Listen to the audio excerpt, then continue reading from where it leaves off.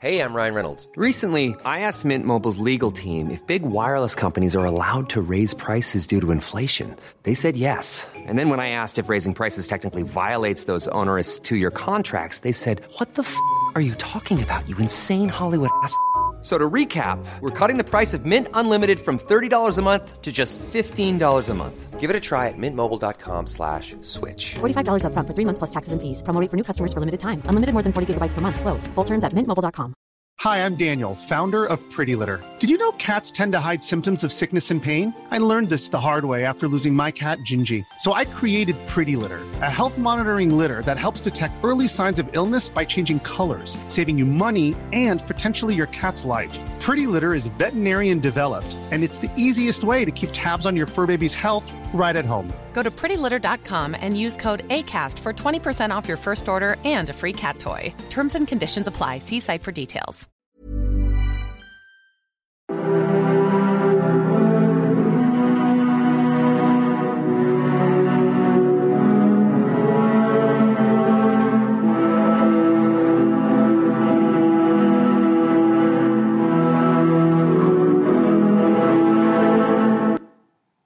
Hi there, and welcome again to the Explaining History podcast. And today I wanted to talk a little bit about the post-war nationalisations that occurred after 1945 under Britain's Labour government, the most successful Labour administration of the 20th century in terms of actually fulfilling its legislative agenda. At the moment, for those of you who aren't in Great Britain, we are currently facing a general election with a set of electoral decisions pretty much unlike any other we've faced in terms of either a radical social democratic direction under Jeremy Corbyn's Labour Party or a hard right Brexit under Boris Johnson's Conservatives, in the interests largely of hedge funds and Russian oligarchs. And key to the discussions that are happening at the moment are the nationalisation of the rail network that was privatised during the 1990s, the utilities, water, gas, and electricity, and also the nationalisation of part of the broadband network, which was part of British Telecoms, which was originally part of the British Postal Service, the Royal Mail. The Post Office originally was the originator of our telecoms network, and that was privatised during the 1980s under one of the great privatisations of Margaret Thatcher. For those that aren't familiar with this terminology, privatisation is a relatively new term. In 1979, when Mrs. Thatcher campaigned for in the 1979 election, the term privatisation didn't appear in the Conservative manifesto. In fact, there was the term denationalisation, and she proposed a relatively limited amount of denationalisation, which was considered to be a relatively moderate set of proposals, and privatisation as a concept was really embraced from the mid-1980s onwards. Nationalisation, the ideas behind nationalisation originate in Clause 4 of the Labour Party Constitution, written in 1918. This clause was written by none other than Fabian socialist Sidney Webb, and it had a commitment to public ownership or socialised ownership of the means of production. It reads, "To secure for the workers, by hand or by brain, the full fruits of their industry, and the most equitable distribution thereof that may be possible on the basis of common ownership of the means of production, distribution, and exchange, and the best obtainable system of popular administration and control of each industry or service. Common ownership of the means of production, as understood by Marx, was something far more decentralised, democratic, and less state-led than the way in which Britain's nationalisations manifested themselves. So today what we're going to do is we're going to read from The Rise and Fall of the British Nation by David Edgerton. And he speaks about a transition that occurred in the first half of the 20th century from globalisation to nationalisation when it comes to Britain's power and food supplies. And what he means is that Britain had, before the First World War, a globalised food infrastructure. It was a mass food importer and has remained a mass food importer throughout the 20th century. But it was also, before the advent of oil, the biggest energy exporter in the world in terms of coal. And the transition from Britain being a bastion of free trade to, during the 1930s, becoming a protectionist country, and then after the Second World War, having to negotiate a much more diminished world economic position, and having to secure food supplies and energy supplies, whilst having a much more unfavourable balance of payments situation, meant that nationalisation and a much more interventionist state there was a much greater likelihood of these things occurring, and as indeed they did. David Edgerton writes, "After the war, energy and food were in different senses of the term and to different degrees nationalised. They were either taken into public ownership, relocated to national territory, or more controlled by the state for national purposes. The first and best known sense was that of taking into public ownership, sometimes known as socialisation. There had been some municipal gas and electricity undertakings before 1914. Some would grow to be quite extensive. Furthermore, the government had taken a controlling shareholding of the Anglo-Persian Oil Company in 1914 and kept it. Coal mining royalties were nationalised by the Conservative-dominated national government in 1938 in a costly exercise.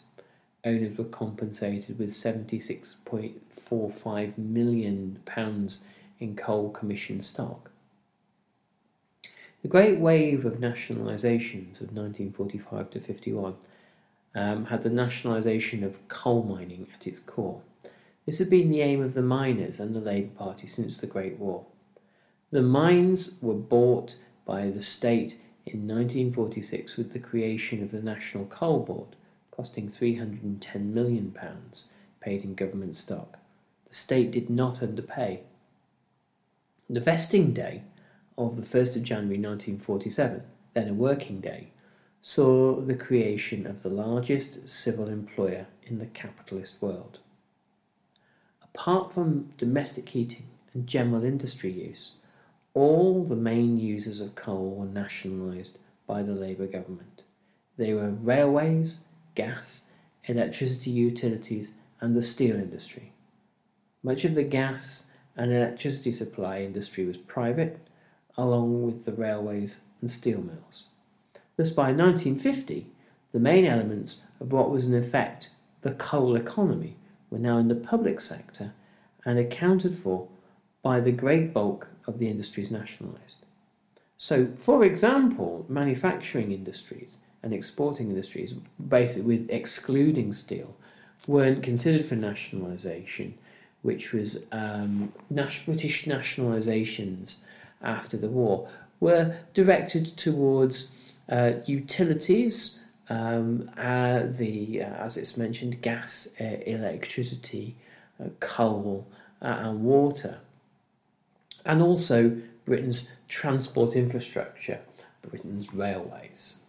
The Communist Party of Great Britain had an interesting view on the value of coal, considering that they rejected the capitalist system as well. They said that if the country could get back to its position of exporting 30 to 40 million tonnes of coal a year, something that was highly unlikely to happen in 1945, we could be independent of the American millionaires and blackmailers. So the Communist Party of Great Britain was less interested in disassembling the global capitalist system as it was of rejecting American hegemony in the growing Cold War and having the economic and energy muscle in order to be able to do that. The Conservatives at the other end of the political spectrum also understood that the coal trade was indispensable to British power. But they were also aware that the coal mine owners had been bailed out throughout the 20s and the 30s, and when government subsidies had been cut in 1925, that had led to pit closures, which had indirectly or led in part to the general strike of 1926. So the entire industry had been based on very shaky premises since the end of the Great War. Post-war coal exports were half what were required, down to 20 million. Though up until the mid-1950s, this was still a coal-powered country, reliant on steam trains, with cities that were clogged with smog, the Great Smog of the early 1950s in London being a classic example. Britain of the 1940s and 50s was a country quite literally physically darkened and greyed by coal smoke and ash. So the industry that had been nationalised by the Labour government was one which never again reclaimed its former glory as a national champion. Coal output was never any higher than the worst non-strike years of the interwar period. The expansion of coal production was only able to happen in the short term because of an expanding workforce. It was not based on efficiency, it was not based on growing markets for British coal. Nationalisation tended to suit the miners, however. They were generally pleased to be taken from the control of the pit owners. The pit owners were hated by the miners. The miners feared accidents in the pits due to cost-cutting measures, and they had bitter memories of the lockouts and strikes of the 20s and 30s. The Communist Party trade unionists, particularly in the South Wales valleys, and the leadership of the new National Union of Mine Workers were very keen to use whatever measures possible to protect miners' jobs. They rejected the idea of foreign labour, Irish, Polish, or any other continental labour, and they also rejected, at the end of the war, the possibility of using prisoners of war, which had been mooted by the wartime government. Hi, I'm Daniel, founder of Pretty Litter. Did you know cats tend to hide symptoms of sickness and pain? I learned this the hard way after losing my cat, Gingy. So I created Pretty Litter, a health monitoring litter that helps detect early signs of illness by changing colors, saving you money and potentially your cat's life. Pretty Litter is veterinarian developed, and it's the easiest way to keep tabs on your fur baby's health right at home. Go to prettylitter.com and use code ACAST for 20% off your first order and a free cat toy. Terms and conditions apply. See site for details. There's never been a faster or easier way to start your weight loss journey than with PlushCare. PlushCare accepts most insurance plans and gives you online access to board-certified physicians who can prescribe FDA-approved weight loss medications like Wegovy and Zepbound for those who qualify. Take charge of your health and speak with a board-certified physician about a weight loss plan that's right for you. Get started today at plushcare.com/weight loss. That's plushcare.com/weight loss. plushcare.com/weight loss. Hiring for your small business? If you're not looking for professionals on LinkedIn, you're looking in the wrong place. That's like looking for your car keys in a fish tank. LinkedIn helps you hire professionals you can't find anywhere else, even those who aren't actively searching for a new job but might be open to the perfect role. In a given month, over 70% of LinkedIn users don't even visit other leading job sites. So start looking in the right place. With LinkedIn, you can hire professionals like a professional. Post your free job on linkedin.com/people today. And there was also a kind of a degree of naivety around this kind of struggling, faltering industry that was rapidly being superseded by other forms of energy, particularly oil. Arthur Horner, General Secretary of the National Union of Mine Workers, said there must be so improved in mines as to attract the voluntary labour of British boys in British mines. That mine work must be a kind of like a magnet for labour. So here we have this industry that's taken into public control, partly due to the influence that the miners' unions had over the Labour Party, and partly due to long-standing industrial and ideological visions within the Labour Party that nationally controlled coal would not only provide good jobs, but the basis, the energy basis for the British economy of the 1950s and 60s. But as we know, the mines, when they were taken into public ownership, were producing coal which had an increasingly smaller share of the world market for coal, and the world market for coal, of course, after 1945 is diminishing. The government had hoped to use Polish labour and European volunteer workers in the mines, but this was resisted strongly by the unions, and only about 8,500 foreign workers went into the mines in 1948. The government had a target of 30,000 mine workers, far in excess of anything that was actually possible. And this was basically a goal that was eventually abandoned, as it was seen to be wildly unrealistic. There were 10,000 foreign miners by 1951, and later there were attempts to recruit Italians, and after 1957, Hungarians, those obviously who had fled the 1956 Hungarian uprising. And so what you see here is an industry that, because of union power, because of nationalisation,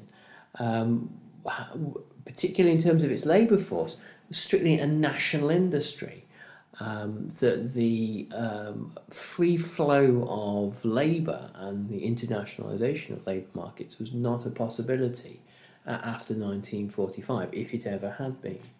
So interestingly enough, we have nationalisation after 1945, but there's a curious kind of industrial nationalism there as well. One that you see popping up with the Labour Party throughout the post-war era. Later on in the 1970s, Tony Benn in the Wilson and then Callaghan governments is very keen on the idea of national champions and national symbolism, the development of things like Concorde, for example, and the hope to create various kind of car manufacturing conglomerates that would not only be somehow kind of part of his broadly socialist ideas about the economy, but also kind of national champions to flag wave for the British brand around the world. David Edgerton writes, "In the cases of oil and food, nationalisation in the sense of national production was something which was now a key policy aim. In a reversal of previous practice, large oil refineries were to be built at home rather than in the oil fields. This was an expensive commitment. By 1950, 2.2% of all investment in the UK was in petroleum. This went largely into refineries in Shellhaven, Stanlow, Grangemouth, Fawley, Corriton, and the Isle of Grain, and all be completed in the early 1950s. Another huge project started in the 1940s was the Imperial Chemical Industries Wilton Works, which would produce chemicals and new fibres from petroleum on the other side of the Tees from ICI's coal-based Billingham Works, created from the end of the Great War to make fertiliser. So this is an interesting part of the story of the post-war Labour government, and one that perhaps gets slightly ignored, in that what Labour was doing during the 1940s, or the second half of the 1940s, was building up the energy infrastructure of Great Britain. It was building oil refineries, it was building petrochemical works with ICI, and it was creating a more national-based energy infrastructure, partly about returning jobs from overseas, from where the oil fields were, to Great Britain, and partly this was based in semi-kind of wartime thinking about giving the country its own sort of science, engineering, technical and industrial capacity to be able to compete, not militarily now, obviously, though admittedly we are in the phase of the Cold War, but economically. And it was not seen in any way as kind of intrusive by the state for government to be heavily involved in this, and for the British government to take a key organising role in this sort of project. Of course, in the 1940s, this is in the era before the discovery of North Sea oil. So, of course, all Britain's oil does come from overseas and comes from places that have been key sites of British imperial activity, such as Iraq or Burma or the Dutch East Indies or various other sites. So in the 1940s, the issue of food also is a key determinant of the kind of the scope and the direction of nationalisation too. Reducing imports was a key goal of the Labour government because it helped with Britain's very difficult balance of payments situation. The reason for the continuation of rationing after the Second World War was to preserve sterling, was to present a poor balance of payment situation, so you didn't have huge outflows of currency leaving Britain and thus depressing the value of the pound, and so rationing and a increased desire to promote British self-sufficiency was very, very important, and seemed very, very important at the time. This didn't see agriculture taken into state hands. It remained private, and there were 250,000 POWs who worked on the land after the war. Many Germans and Italians helped to make the United Kingdom, in agricultural terms, rather like their own countries. Many of them would have been farmers and agricultural workers drafted into military service. The Agriculture Act of 1947 had as its aim a permanent increase in self-sufficiency. This would take decades to achieve, but the path was mapped out in 1947. Agriculture was taking around 5% of total investment in the years up to 1951. However, this was about the same kind of investment as went into the entirety of Britain's railways, and more investment than went into Britain's coal mines. So between 1937 and 1951, the proportion of the economy that was represented by agriculture and the proportion of employment in that sector increased, with the proportion of output remaining roughly the same from 1951 all the way to the 1970s. And throughout the post-war era, up until the loss of the final colonies in the 60s and 70s, state-led food production schemes were rife across the empire.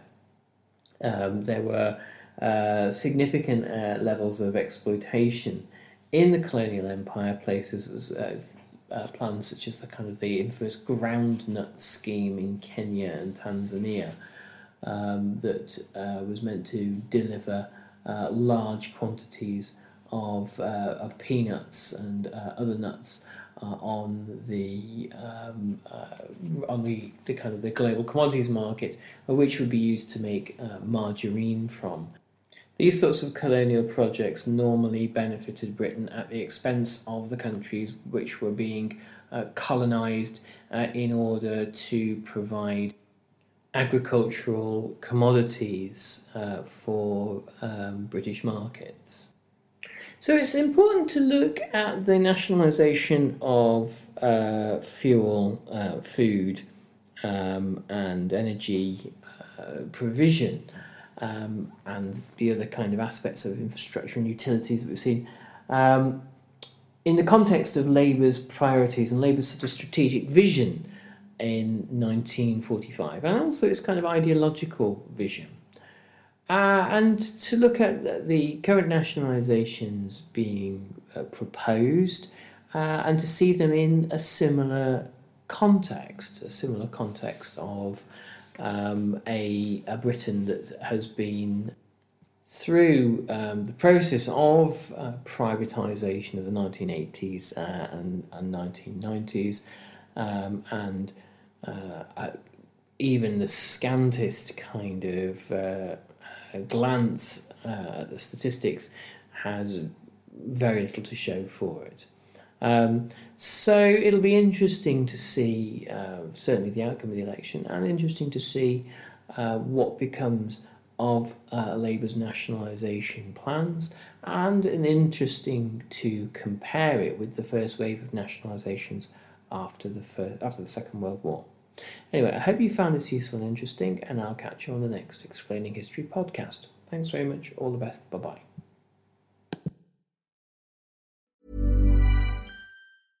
Imagine the softest sheets you've ever felt. Now imagine them getting even softer over time. That's what you'll feel with Boll & Branch's organic cotton sheets. In a recent customer survey, 96% replied that Boll & Branch sheets get softer with every wash. Start getting your best night's sleep in these sheets that get softer and softer for years to come. Try their sheets with a 30-night guarantee. Plus, get 15% off your first order at bollandbranch.com. Code BUTTERY. Exclusions apply. See site for details.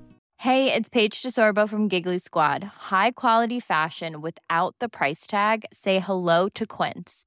I'm snagging high-end essentials like cozy cashmere sweaters, sleek leather jackets, fine jewelry, and so much more. With Quince being 50 to 80% less than similar brands.